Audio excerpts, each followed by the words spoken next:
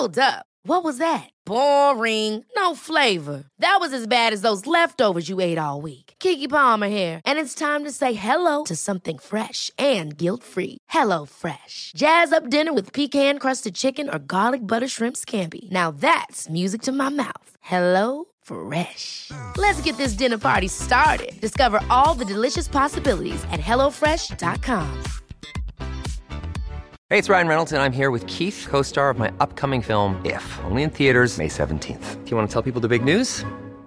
All right, I'll do it. Sign up now and you'll get unlimited for $15 a month and 6 months of Paramount Plus Essential Plan on us. MintMobile.com/switch. Upfront payment of $45 equivalent to $15 per month. Unlimited over 40 gigabytes per month. Face lower speeds. Videos at 480p. Active Mint customers by 531.24 get 6 months of Paramount Plus Essential Plan. Auto renews after 6 months. Offer ends May 31st, 2024. Separate Paramount Plus registration required. Terms and conditions apply if rated PG.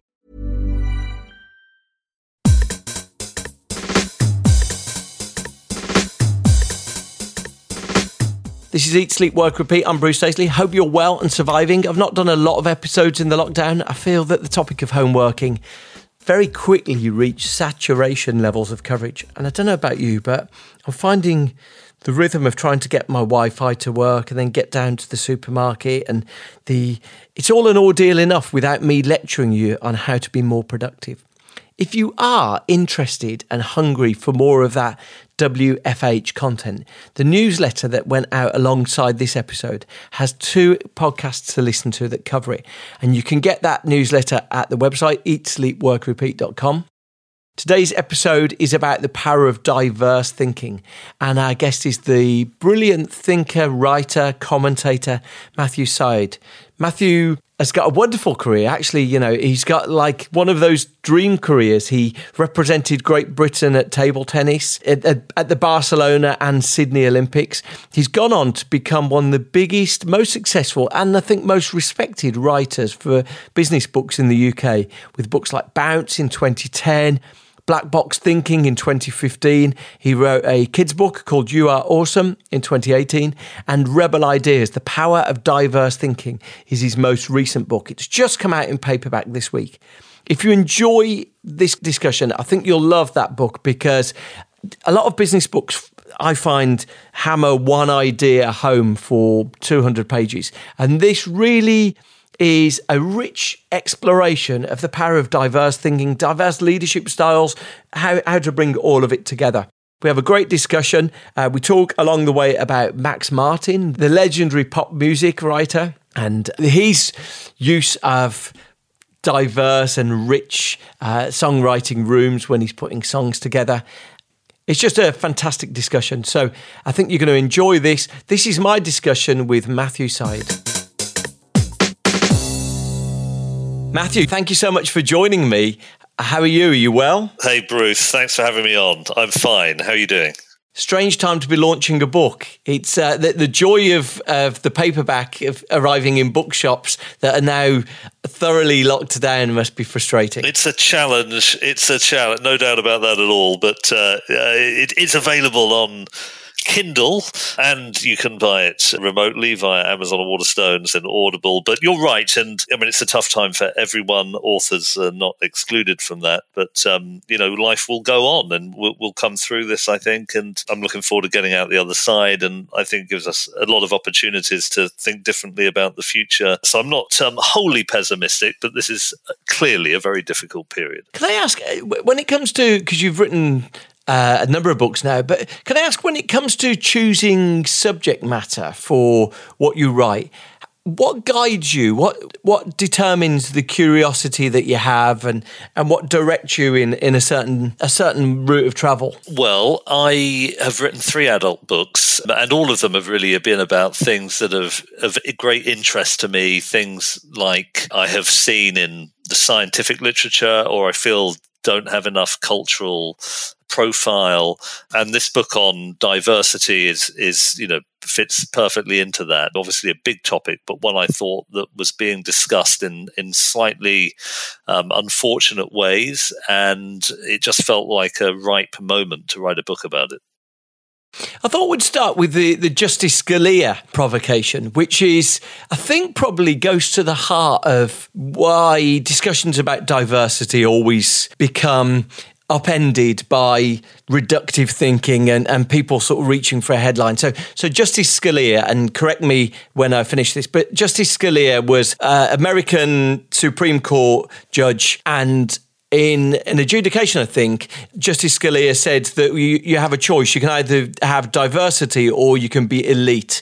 But it's an opposition, and that they exist in opposition to each other. And I guess for me, I want you to understand that, because so often diversity is styled as dilution. And resolutely, the conclusion from your book is resolutely that is a cognitive mistake. Well, interestingly, I think it is a mistake in some contexts, but it is not a mistake in other contexts. So if you take, for example, a simple and linear activity like running in a straight line or even around bends, if you are hiring a sprint relay team and you want to win an Olympic gold medal next month, let's say you could find and identify and then clone the fastest person in the world. Let's call that person, for argument's sake, Usain Bolt. And you put 4 Usain Bolts in the team. Now that, to me, and I think most Olympic coaches, is a pretty good team. Every member of your team is faster than any member of any other team. As long as they pass the baton correctly and don't fall out before the event, you're going to smash the opposition. And if somebody said to you, there's no diversity in your team, they're all the same gender, the same race, in fact, they're clones of each other. You need to diversify the team. That would mean hiring slower runners, and it would slow the team down. It seems to me that that is unequivocally true. The reason I mention this, by the way, as an example, is I was once at an HR conference where somebody on the stage was saying diversity always makes the team better. And somebody said, well, what about a sprint relay team? And that was clearly not true. But of course, the person on the stage wasn't able to answer the question effectively, which is why so many people think diversity is a distraction from high performance. They think, well, if this person is diverse but less good, why would you want to hire them? It should just be about individual ability. That is true in certain contexts, but in most contexts, the really important contexts, in other words, when we're confronted by complexity, the really big challenges we face, diversity takes on a whole new meaning. Go on. So to Justice Scalia saying here that diversity is dilution, then I guess the first thing you'd say is it depends on what you're looking for. But in the case, can you remind me of the Justice Scalia case? He was talking about college admissions. Right. Or you can choose to be diverse, or you can choose to be super duper. And, and also the point that I was making is that Scalia was thinking about it in a very linear, simple way. He would have been right if he had been talking about sprint relay teams. But let's take a different context. Let's take, for example, coming up with creative ideas. Now, that's obviously a very challenging thing to do because new ideas are not easy to generate. New ideas that are also good are very difficult to generate. But let's say you've put together a team of 10 people to come up with great new ideas for the future of the United States of America or the future of your business. And let's say that each of these individuals is very talented. Each of them comes up with 10 genuinely brilliant ideas. How many brilliant ideas do you have in total? Well, Justice Scalia might think, well, you have 100 brilliant ideas, 10 times 10. But if these people are cognitively homogeneous, if they think in the same way and they come up with the same ideas as one another, you might only have 10. If, on the other hand, they're cognitively diverse and come up with different ideas from one another, then you could have 100. You've got 2 teams, and this is, not completely unsubtle point, composed of individuals of equal talent, but one of those teams is almost 1,000% more creative. And the reason it's more creative is because not only are the individuals talented, but they are also diverse. Cognitive diversity turns out to have massive implications in creative tasks, in prediction tasks, in problem-solving tasks, when no one brain, when no one perspective is enough. You need multiple perspectives and divergent thinking. What I try and do in my book is explain in detail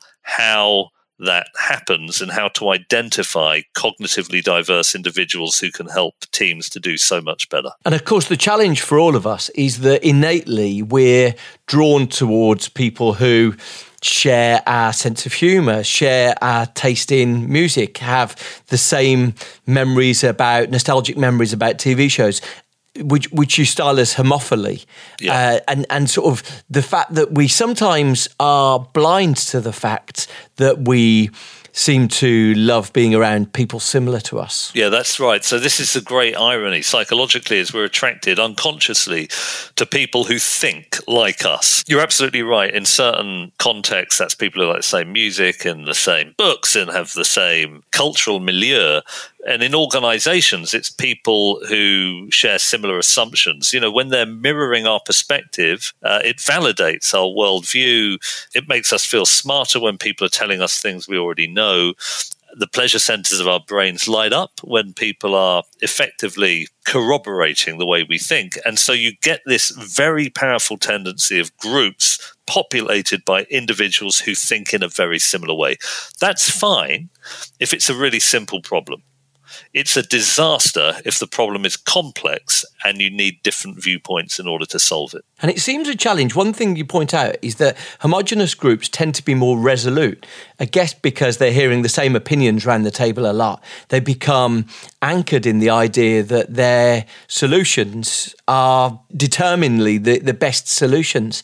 What can we do to push against that? Yeah, exactly. So if everyone in a meeting, they're agreeing with each other, genuinely and sincerely agreeing with each other, it can mean one of two things. Either they've got the answer, and as I say, in a simple problem, that is likely the answer. In a complex problem, it just means that they're missing a great deal of stuff that they would otherwise hear about and deal with if there was a more diverse group. So one way to guard against that is to be aware of the bias that we've been talking about, homophily, and to try and reach out to diverse voices, and in particular to have a leader in the room who welcomes people who offer a different view.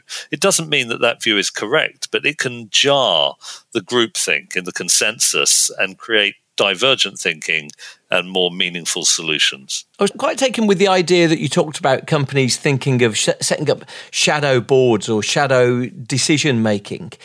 How have you witnessed that, and what part does that play in speeding up, slowing down, changing their decision making process? Yeah, so this is used by a number of companies. So one of the bits of diversity that can be useful in certain contexts is diversity in age group, because a lot of executives are often, not always, but in the senior leadership team might be around the same age, might have grown up in the same cultural milieu, might have similar assumptions about the way the world works, and particularly the way digital technology works. You get younger people who know a bit more about younger people's aspirations, about how they use digital technology, about potential disruptions that are about to hit based on what they're seeing in their community.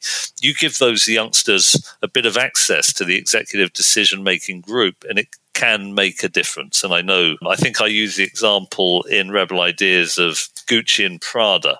One of which used shadow boards very successfully, the other didn't and had worse outcomes. It's one of the tools that can be used to generate true cognitive diversity. Do you think there's an appetite for more companies using those devices? I think the very cutting-edge companies are beginning to understand this. So one of the problems in, for example, the tech sector, I'm simplifying a little, I mean, you know about this, was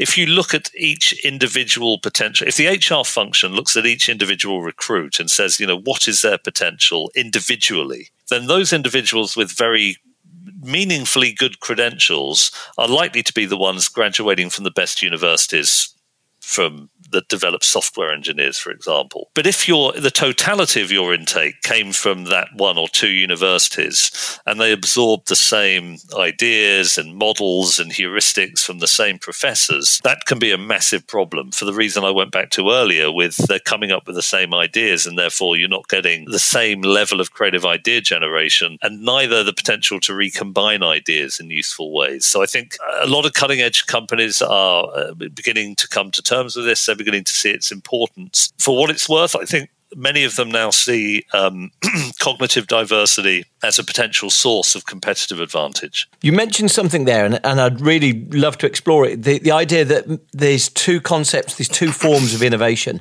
recombinant innovation and incremental innovation. And I think because we so readily use the word innovation for things that might fall into either category, we often lose the fact that there are these two different forms. Could you just give us an example of recombinant innovation and maybe the more familiar incremental innovation? Yes, you're right. There are, conceptually, broadly speaking, incremental innovation and recombinant. I mean, incremental is James Dyson, who creates a prototype for a dual cyclone vacuum cleaner, and he tries to vacuum some dust from the floor. It doesn't work very effectively, so he tweaks the dimension of the cyclone and it works a bit better, but it's not pulling up the hair, so he tweaks it again. And through a long process of iteration, incremental improvements, he gets to a working design. So it's a classic beta testing, rapid prototyping, marginal gains. There's a lot of terms that effectively denote what is happening. Recombinant innovation is where you take ideas from two separate areas, domains, intellectual disciplines, and bring them together. So if you think about wheels, this is a very important technology for our species. It's existed for a long time, and it's been incrementally improved as a technology. There's a different technology which we might describe as luggage, which has been used for a long time with animal skins for carrying things around all the way through to suitcases and laptop cases and so on. But it took until 1972 to bring these two technologies together in the wheeled suitcase. You might remember, if you're old enough, Bruce, lugging around suitcases in transit without wheels. I did it for about 10 years. And it's humans, humans, all species, it's very difficult to step outside a particular area or category or academic subject or silo and see how that specialism or that technology can be usefully combined with a different one. But for what it's worth, it is recombinant innovation that is now starting to dominate in both science and the patent catalogue. Go on, tell me. So I guess technology, we see this all the time, don't we? We see someone applies technology to a solution, and just the application of technology to it feels like it's a transformational innovation. And all you're saying really is that quite often it's recombinant. It's combining things that already existed elsewhere. Yeah, that's exactly right. But to the fact that they existed previously in two distinct areas doesn't change the power of this technology to change the way we live, to change the way we understand the world. It's massively powerful.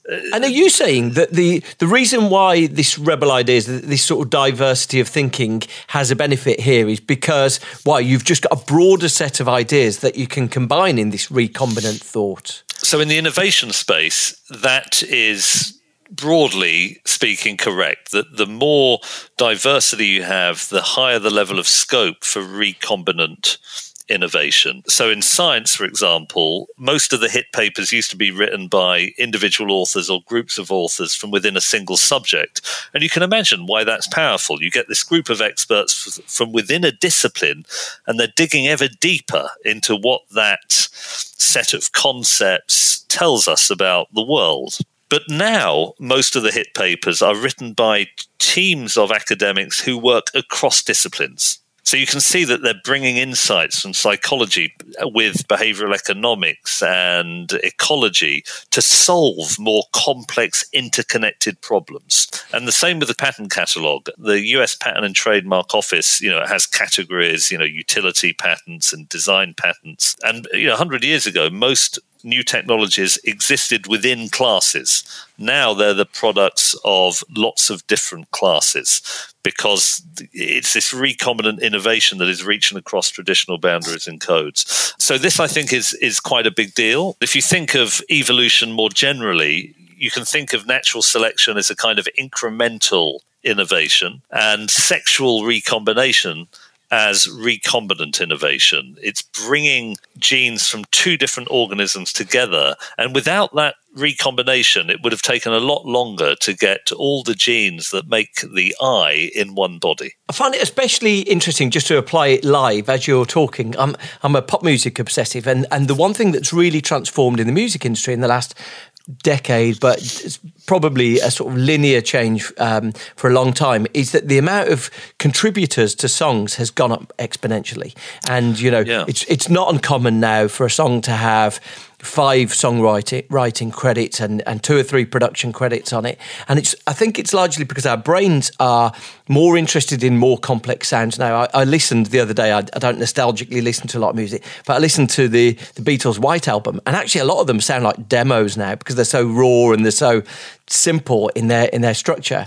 And it's just interesting that as we become evolved, and so we're more interested in complex things because we've heard the simple things. It seems like that's another example of where multiple people in the room actually helps transform the listening experience. Yeah, I am interested in that. I mean, it's that you're right. The trend in popular music certainly is towards multiple writers, and sometimes 10, 12, 15, 20.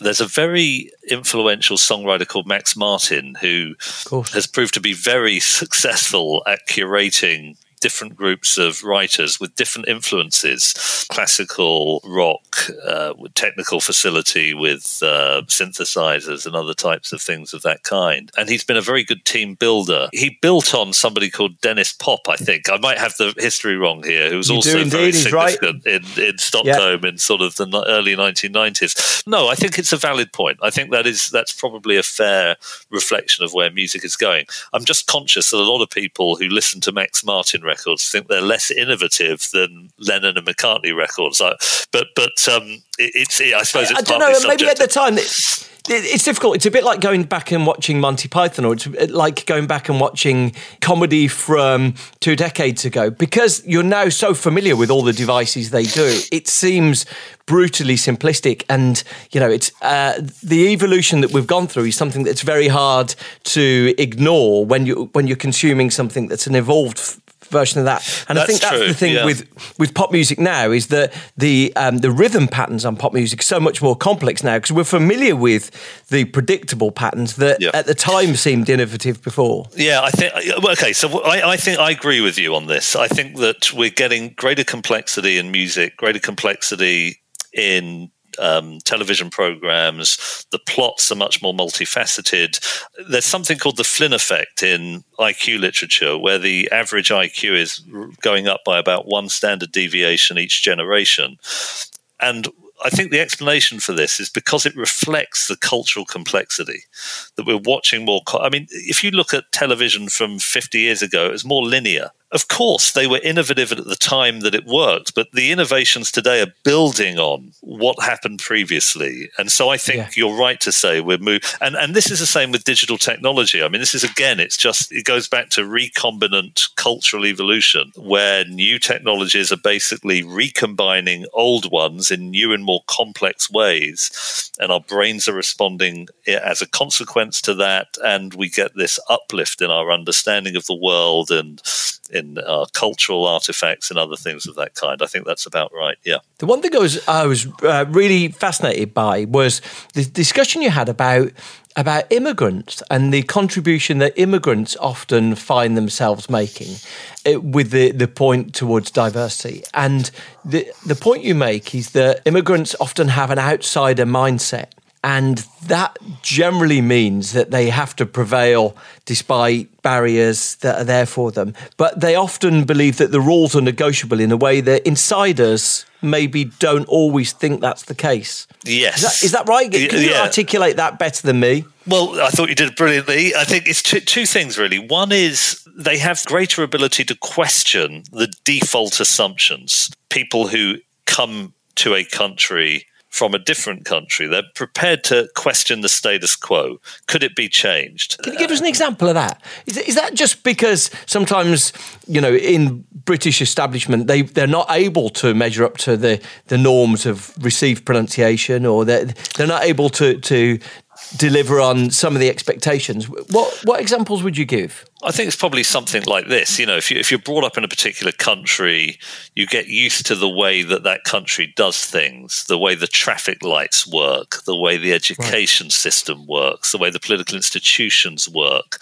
the way that bookshops are constituted. It becomes part of who you are. It is part of the basic way of doing things that you become socialized into. You can imagine somebody who comes from a different planet or would look at that and say, why are they doing stuff like this? And that ability to question the status quo opens up the chance to transcend it in one way or another. So first of all, it's the psychology of saying, could we do it differently? But the other thing immigrants have is they may have seen it being done differently in the country they came from. And so they may see advantages in the new country and in the old country, and they can then bring the best bits of both together to create a recombinant innovation. So I think the research that I referred to was a disproportionate number of founders of successful companies are immigrants into a particular country. And I was trying to link this to the analysis that we've already discussed on recombination.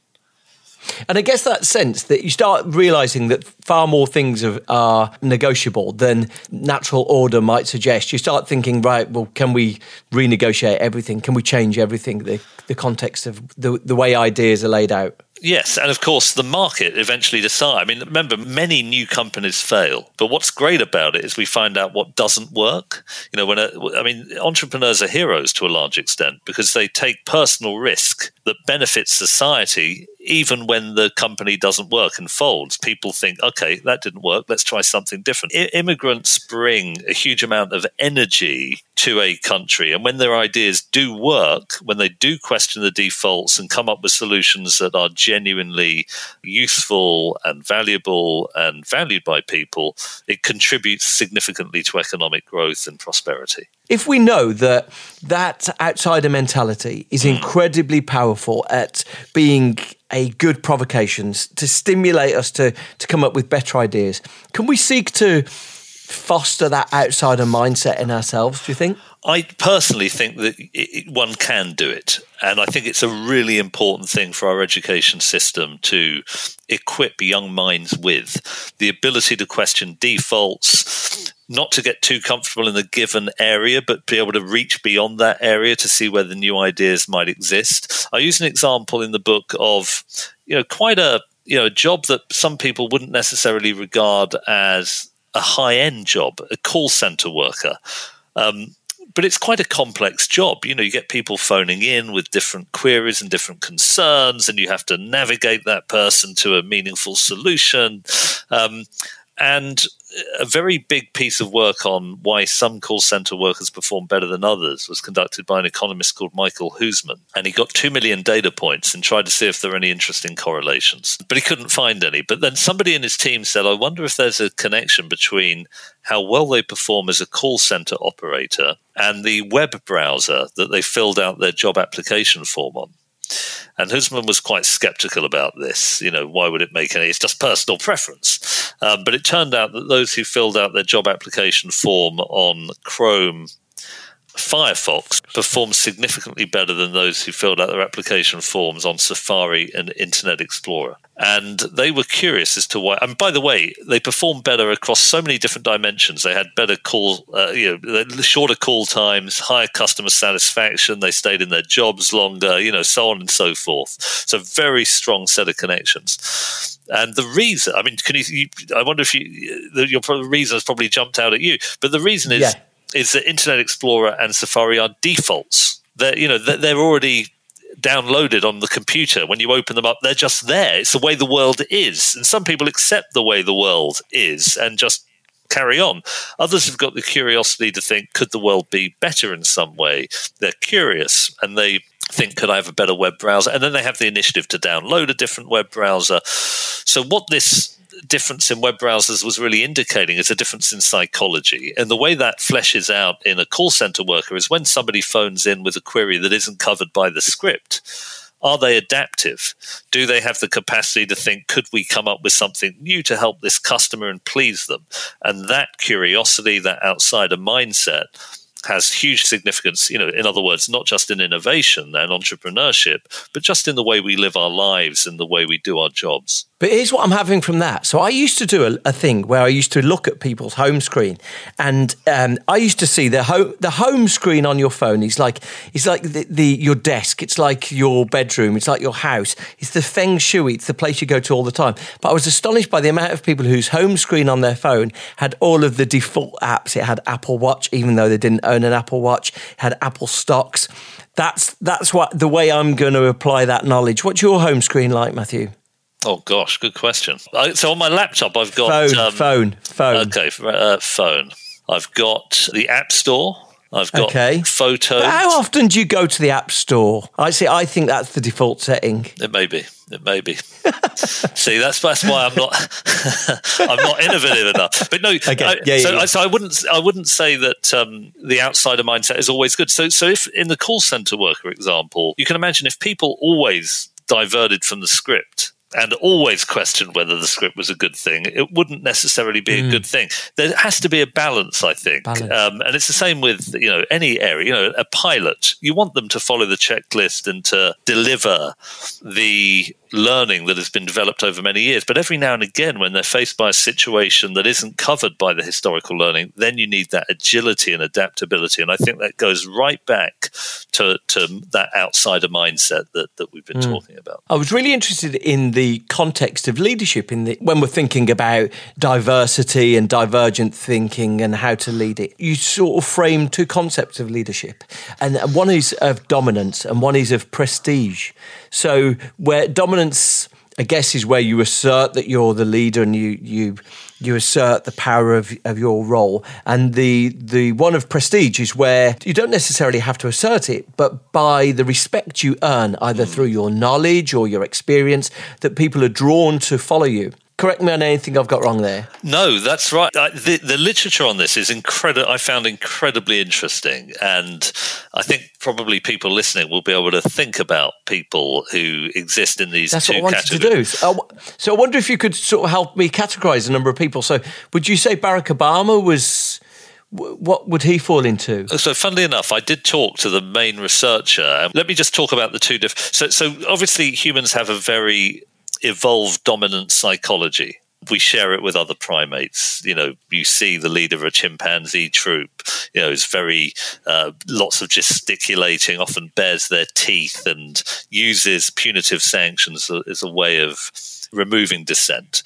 And humans have that too, by the way, and it's something that you can see very clearly if you put four strangers in a room and they start talking. A dominance hierarchy emerges within seconds, and somebody outside the room looking through a pane of glass who can't even hear what is being said can accurately place people at the different rungs of the hierarchical ladder. So this is a very deeply integrated aspect of our evolved psychology, and that's a problem. If you've got a diverse group of people around a table, but the boss is a very dominant boss, people unconsciously don't say what they think, but what they think the leader wants to hear, and that shuts down the creativity and the collective intelligence of the group, because effectively the intelligence of the group is just the brain of the leader that people are trying to echo and mirror.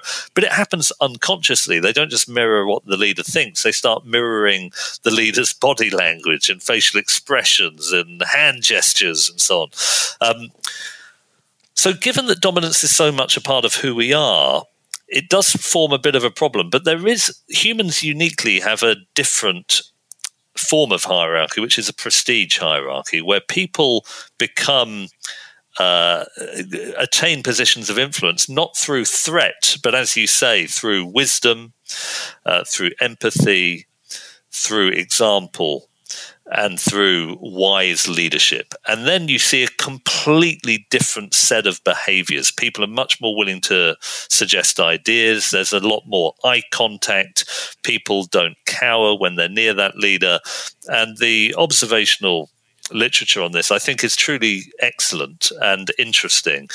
But I think it's worth saying, sorry, this is a long answer, that most of the best leaders know when to use each of these techniques. Okay. So if, for example, you've got a tough, complex problem, it makes a hell of a lot of sense to try and make sure that everyone in the room offers ideas. So if you're being very dominant at that point, you're going to shut down the wisdom of the group. But once you've taken a decision and there's no going back, then you want to galvanize people behind the decision. It's no good having a lot of dissent at that point necessarily. Then you want to be more dominant. So I think it's probably wrong to say that there are prestigious and dominant leaders, but to say that the best leaders know when to pivot from one way of leading to the other. Right, fascinating. And so the most versatile leaders are the ones who can access both. Yes. You have access to dominant leadership, but also prestige leadership. Absolutely. And by the way, I'm really interested in this topic. For what it's worth, you see the same in sport, which is my background. I was going to ask about someone like Gareth Southgate, for example, for exactly that purpose. Go on. Yeah, well, I was going to say that if you take, for example, a sports person about to take a putt at the 18th hole of Augusta, you want that person to be in a sort of a dominant mindset. I'm going to nail this putt. I'm going to do it. You want them to be, you don't want them thinking, I might miss this. Oh my goodness, and because that doubt isn't good when you're executing, right? You want to be confident when you're executing. But if that confidence, I'm always going to make a putt, if you have that when you're practicing, and I don't need to practice because I'm basically brilliant. Do you see what I mean? So you really want humility when you're evaluating the different options. I need to be humble so I can listen to other people. I can practice if I'm on my own to get better at what I need to do. But you also want confidence when you're executing. So I think that agility is really important in almost all walks of life, to know when to switch things on and off according to the context. And I think dominant leaders who are dominant in meetings, who are dominant when executing, dominant when evaluating, they are a disaster for their companies. Yeah, and it really strikes me, just thinking as you talk through that, the leaders who are able in moments of crisis or moments of unexpected situations to actually access that different form of leadership. It's one of the things that I think we're drawn towards when someone can be more thoughtful, can be more considered. It seems to be a powerful weapon in their armoury. Oh, massive. If leaders are aware that people whose promotions are based upon the approval of that leader, they're much less likely to offer ideas that diverge from those of the leader. But if the situation really requires diverse voices, you need to hear them.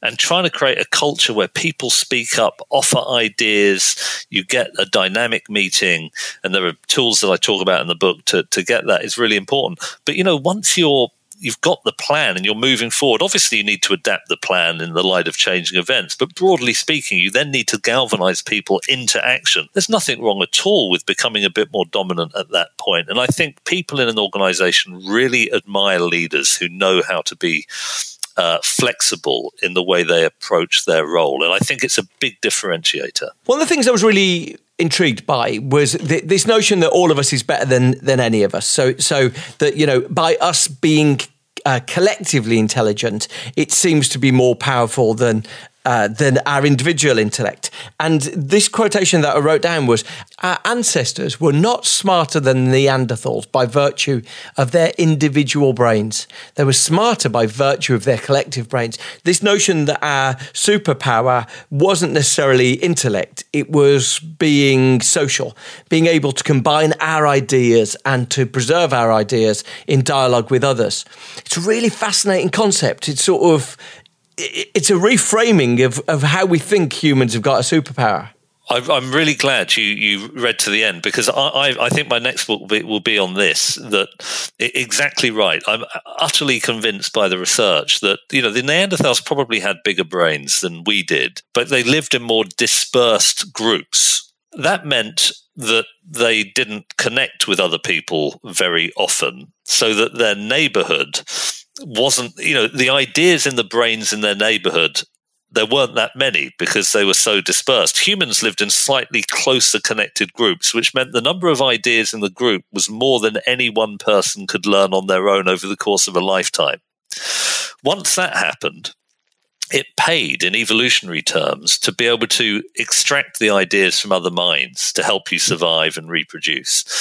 And that meant that there was suddenly selection pressure on sociality, on sharing ideas. And that created this cumulative cultural evolution. You could not only learn ideas from other people, but the ideas that you learned, you could pass to your children. They could then add to that stock of ideas, pass it to their children. So suddenly, unlike all other chimpanzees have some cultural traditions, and so do crows. But humans uniquely have cumulative cultural evolution. We have economic growth. We have technological change. And that's largely to do with the interplay between our sociality and the growing cultural complexity that we talked about earlier with music and with television programs. That playing out over many generations is the unique aspect of our species, and it's been written about very convincingly by, for example, Joseph Henrich, professor of evolutionary biology at Harvard University. It's such a powerful reframing, isn't it? Because, one of the things I was really taken with, there's a wonderful book by a guy called Matt Lieberman who talks, it's called Social, and he talks about how, the pivotal moment in evolution was when humans were able to be recombinant with ideas and to share ideas. But I think so often we consider Neanderthals as an evolutionary step beneath us intellectually, and the notion that might not be the case, and actually it's this magical ability to combine ideas and share and stand on the shoulder of giants being the evolutionary leap probably challenges some of the ideas that we've established in our heads, the models we've got in our heads. I think so. I've read the book, the Lieberman book. It's good. It's neuroscientist, isn't it? Yeah. And in a funny kind of a way, there's a big interplay, because if you think the more the stock of ideas in the population, the greater the pressure on bigger brains to store that information and to recombine it in various ways. And so suddenly, around that time, where we're competing with you get this big selection pressure for bigger brains. But this culture makes those brains more intelligent too, because we're born with counting system, with language. We can learn literacy from our parents. That enables us to manipulate ideas more effectively. So we've got this incredibly strong feedback loop between the culture, the ideas that have been gradually accumulating through time, building bigger brains capable of generating new innovations and feeding back again. That, I think, is the story of our species.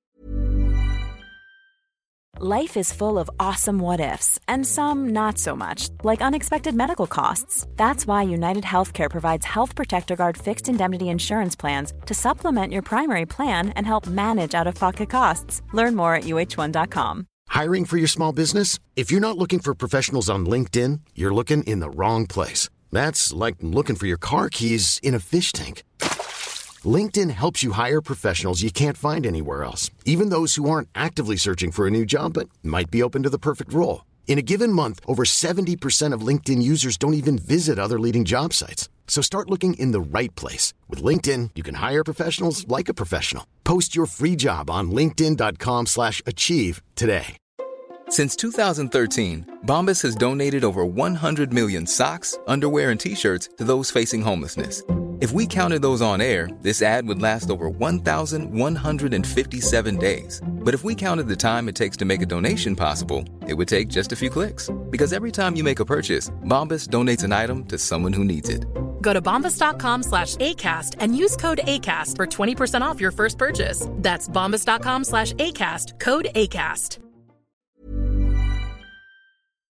I loved the quotation by John Cleese, which was, everyone has theories. The dangerous people are those who are not aware of their theories. As just a good summation of some of the ways that at times we are locked in models that we consider to be so objective rather than subjective, that we was often not willing to open ourselves to other ideas or to other perspectives. And having an awareness that we have these theories, having an awareness that we have these models, actually is probably the first stage to enlightenment in that way. Yeah, the Cleese quote is a brilliant quote. He's such a wonderful. I mean, I'm a big fan of him. In fact, one of the best evenings of my life, I managed to get together with him for dinner in London, and it was just a joy to spend it with him. It's such a fertile mind, but he totally gets this idea that you need to step outside your assumptions and your way of thinking about the world in order to really be creative. So he's a very big influence. Absolutely. I'm thrilled. Thank you so much for joining me and talking to me. And so you say that you're going to go on and develop these ideas. What would you go on and study next? So I want to do this idea of that you mentioned about how our species became successful, and it was largely to do with our sociality, but then to try and look at modern human history from, say, 12,000 years ago to today using that lens. Obviously difficult to carve out the time to do the research at this point, but I'm really looking forward to doing it. And look, thanks for having me. I've loved the chat. It's been a lot of fun. Thanks for doing some background reading on the books, which was wonderful. Good to talk about Max Martin and music. Absolutely. Thanks for having me on. Thank you, Matthew, for that. You can get more goodness at the website eatsleepworkrepeat.com. I've been Bruce Daisley. See you next time.